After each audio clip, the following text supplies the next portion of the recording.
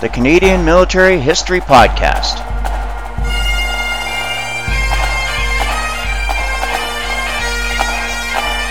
I'm your host, Mike Lacroix.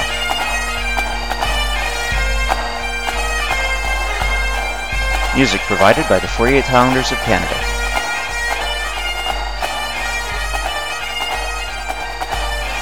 Today's guest, Brigadier General Gary Stafford, OMM CD. And right from a very young age, I planned to make the military my career. Welcome to the Canadian Military History Podcast. I'm your host, Mike Lacroix. And right off the bat, you must have noticed the changes to the intro. I'm trying to make it a little bit more interesting instead of just straight music. I'm trying to introduce the guest during the music and put in a bit of a teaser tag to let you know what to expect. When I initially started the podcast, I asked people to send me images that I could use on the website. And I did get some pictures from Sergeant Gary Phillips of York Regional Police. He sent me two pictures, one of the Vimy Memorial and one of Canada House on Juno Beach. Now I'm going to have to find a way to try and incorporate it into the website. I tried to plug them in, but I was having a little bit of trouble, so I'm going to keep working at it. Thanks to Sergeant Gary Phillips of York Regional Police for providing me with those images. Moving on to some other feedback, I've got another review on iTunes. I got 5 out of 5 stars from Scoop Riches. That's entitled Great Slice of Canada. Scoop Riches says, "You can learn many things about Canada, its role in the world, our history, and how the military works, all in this very interesting podcast." Well, thank you very much, Scoop Riches. I really appreciate the feedback, and I really appreciate the 5 stars. In another piece of feedback, I got a critical review by Lieutenant Colonel Mike Vernon. Mike Vernon was the first guest on the podcast, and he's also a journalism instructor at the Mount Royal University. So along with telling me that I'm doing a great job and that the podcast looks and sounds professional, he gave me a couple of critiques just to point me in the right direction, maybe steer the podcast into a new look, a little bit of a new sound or some new ideas, that kind of thing. Some of the stuff I'll incorporate over time, and hopefully it ends up producing a better show for you, the good listener. Today's guest on the show is Brigadier General Gary Stafford, OMM CD. General Stafford joined as a private in the Royal Regiment of Canada in 1970.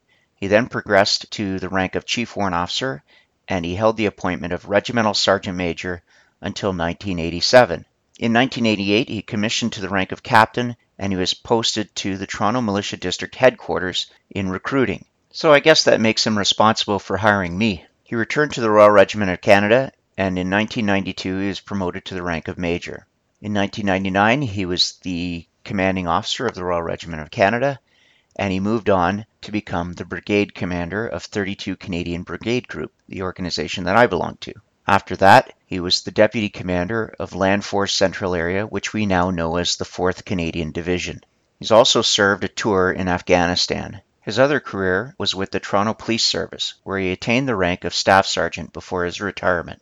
Now, I haven't had very many opportunities to work directly with Gary Stafford. However, I do remember specifically one encounter where a sergeant decided to challenge our brigade commander, and he put to him some pointy questions. So Colonel Stafford at the time listened patiently to each question, all the subjects that the sergeant had brought up, and then it was his turn to talk. So Colonel Stafford addressed the questions and basically said, "Sergeant, what did you do to prevent this from happening? What did you do to correct it once you noticed it? What did you do to alert your chain of command that this was a problem? What have you done between the time that you first noticed that this was an issue to now that you're bringing it up in front of me?" And I just realized that if you're going to be going toe-to-toe with Gary Stafford, you better have done your homework. You'd better not just be speaking off the cuff. It's always great to bring things up to the chain of command and the senior commanders, but do your research and do your homework first. I took a lesson from that, and I made sure that if I do have pointy questions to ask, especially of senior commanders,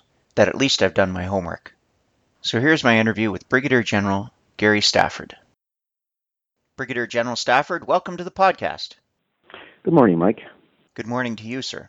Sir, you and I met when you were the commanding officer of the Royal Regiment of Canada, and as a warrant officer, I had the duty of coming to tell you that one of your soldiers had got himself into a bit of hot water. Yes, unfortunately, but then you might want to say fortunately, the reserves really do reflect the community in which we serve in. And within that community, sometimes the majority are good apples, and once in a while you have a bad apple. But over the years of my service at the different levels that I've commanded, there has always been issues, but I'm pleased to say that the majority of the time, probably 99% of the time, our soldiers have always served as they should, as good representatives of their community. Well, sir, I know that there are many great people in the Royal Regiment of Canada, and I have always been very proud to serve shoulder to shoulder with them. I appreciate that. And I know both our regiments go back, the Toronto Scottish Regiment and the Royal Regiment of Canada. We've always served together in close proximity and in the field. Well, sir, if you're ready to do the interview, have you had a chance to look over the questions? I have. All right then, sir, let's get started. Why did you join the Canadian Armed Forces? I think there'll probably be a common theme or a pattern with youngsters of my age as to why they joined, and possibly even in today's world. That had a lot to do with family. In my family, there was strong representation of military service in both World War I and World War II. My father served in World War II, and when he immigrated to Canada, he joined the reserves in the 60s. So as a result, although I wasn't the old saying, an army brat, I did have two families, one my own, and the second, the regimental family of the Royal Regiment of Canada. So growing up was filled with many memories of regimental parades, social functions both at the armories and at my parents' home. As I grew older, as a young teenager, it seemed to me that it was in my blood, and it seemed that it would offer me the most a sense of adventure in a career. And as I got older, then I realized that the more practical qualities of the military life came into focus, the structure, the opportunities, and the challenges that a military career would provide me. So it was a natural progression, as I said, and right from a very young age, I planned to make the military my career. So when I turned 16, as a young teenager, I joined the Royal Regiment of Canada for a summer job. And then when I was around 18, I tried to join the regular army, which was, at that point, my dream. And ironically, I was turned down because I had had psoriasis as a child. It was one tick in the box, but that one tick changed my life. Now, in today's world, that no longer prevents individuals from joining the Army. They realized it was a minor skin irritation. But it certainly changed my life. And I ended up, when I turned 21, joining the Toronto Police Service. But by then, I had completed my jump course. I'd served in Germany with 3-Met Commando, and I'd been to the Resolute Base. So the military was entrenched in my system. And I'd even had my son was born while I was up in the Arctic, much to the chagrin of my wife, that I missed his birth just by one day due to bad weather. But I realized that an office job would never suit me. So not being able to join the regular Army and needing a full-time job, because I was then a father, I approached the Toronto Police Service. And to my good fortune, looking back now, I had two careers that spanned over 30 years of service, and I was very fortunate to have that. You know, sir, it is interesting to hear how many people have been influenced to join based on what they saw their parents doing, or their father especially. Sir, tell us what the world was like when you joined. To be honest with you, in 1970 when I joined, my view of the world was probably consistent with that of most 16-year-olds, very limited and one centered on my family, friends, and school. I remember watching any news clip on regards to Vietnam, and some of my buddies were all discussing the option of volunteering and heading down to the States to serve. When I look back now, I think it was so fortunate that none of us actually did that. And it was probably just the dreams of young individuals who, again, were looking for that that adventure. But I do know that when we look at the world of a serving reservist was very different then, as you probably realize.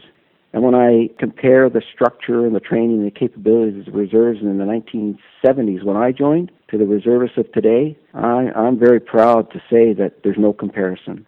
And if anyone's listening to this, the Canadians who are, let me just put in an advert here that they should be very proud of the men and women who serve so selfishly for the reserves of today. Well, I have to agree, sir. Not only in terms of equipment and training, but in the caliber of the leaders that we have these days in the Army Reserve.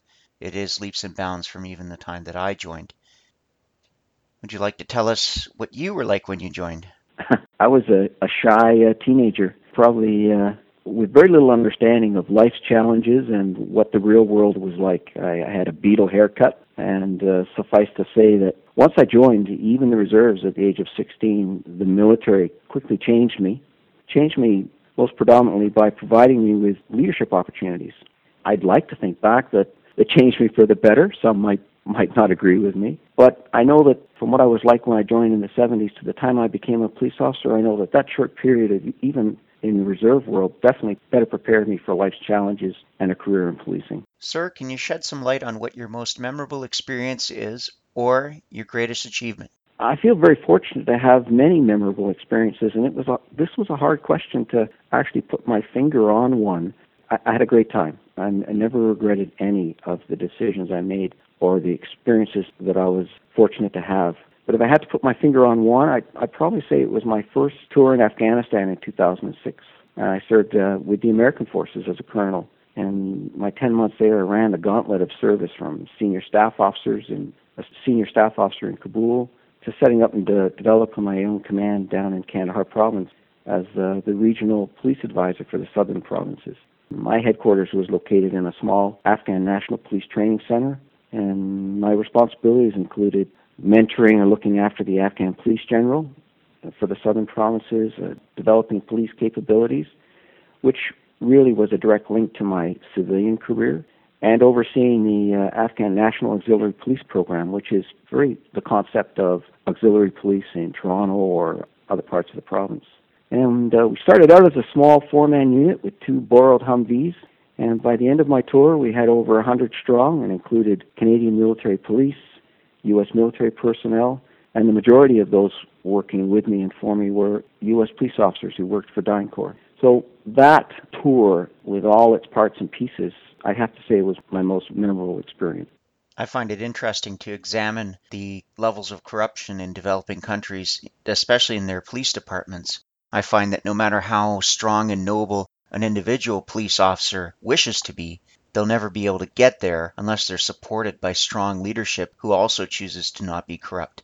I was briefed on the situation in Sierra Leone with their police forces, and there's just no hope for somebody who wants to work properly, correctly, morally, ethically, unless there's some serious guidance and serious influence at a higher level. And that's very true in Afghanistan. I know I talked to police officers, both young and old, who wanted to make a difference, who wanted to avoid corruption, but the reality was that it was all around them, and the pay scales and life in general, and as you stated, their senior officers, it was entrenched, and it will take many, many years before we start to see a change in Afghanistan. Sir, can you tell me who your greatest influence was, or who the most memorable character that you've encountered is? I like to think that every person I meet has a degree of influence on me. And I've always tried to learn from others, whether they were my seniors or subordinates. They always had the better idea than I had. And the old saying of surround yourself with good people is very true, but I think we should also add, and let them do their jobs. I put all the credit to any success I've had on the shoulders of those who've worked with me and for me. But to the question, there's 3 individuals really, and I won't go into great detail on all 3, but 3 that I believe influenced not just me, but the development of the Canadian Reserves in general. Major General Reg Lewis was one that I got to know as a young officer developing. I liked his style. I liked his vision of the Canadian Forces. As a CEO, it was probably Brigadier General Des Delorier. Des, I think, gave me a command style that I took into a brigade command. And last was Brigadier General Gary O'Brien, who I worked with in the latter years of my service. All of them exceptional leaders with their own unique styles, but I believe Gary O'Brien was the biggest character, if I can use that term. And you know Gary O'Brien, he loved to challenge you. Yep. He loved to throw out a contentious idea to generate discussion and to get people thinking outside the box.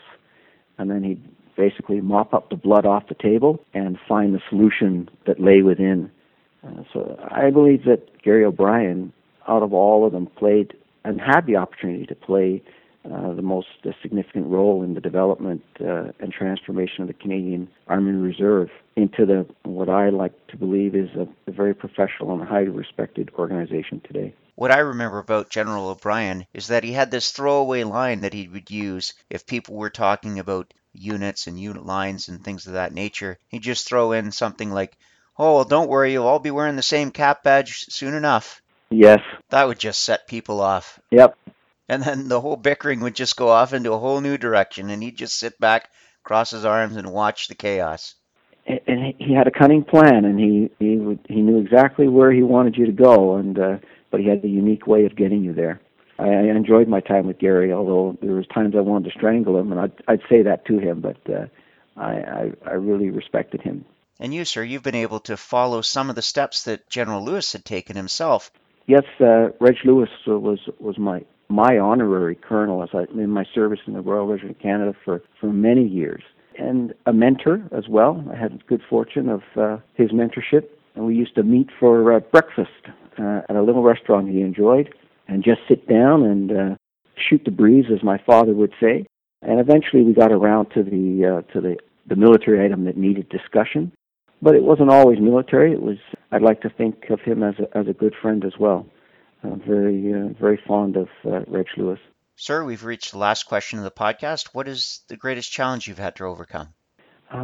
Physically, it was probably my parachute course, because I'm not very fond of heights, but I would never pass down a challenge or an opportunity, and so I took the course. I'm pleased to say I passed. Mentally, it was a challenge of balancing my family's needs with my policing career and reserve service. And I think I speak for all reservists when I say it was never an easy process, and one I probably didn't do very well at. I know that while we, as the Canadian Forces, promoted the ideology of family first, as individuals and as an organization, we probably demanded and expected far too much of ourselves and our members. Demands that often meant we would spend significant time away from home and at times our employment. And we always say it, and I've always tried to mention it, that without our families, we wouldn't be an organization. We wouldn't be able to function. We need that support when we're away and even when we're at home. So it's the old saying of families first is true, but it's very difficult to follow. And even as a senior officer, when I worked at LFDTS, it was a challenge to control our appetite for increased capabilities and then the subsequent corresponding training requirements that would go with that.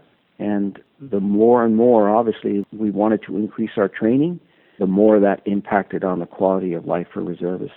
So the biggest challenge that I experienced was personally balancing the needs of my family and my career with the needs of serving as a reservist. And I think that's consistent for all individuals, although we might not want to admit it.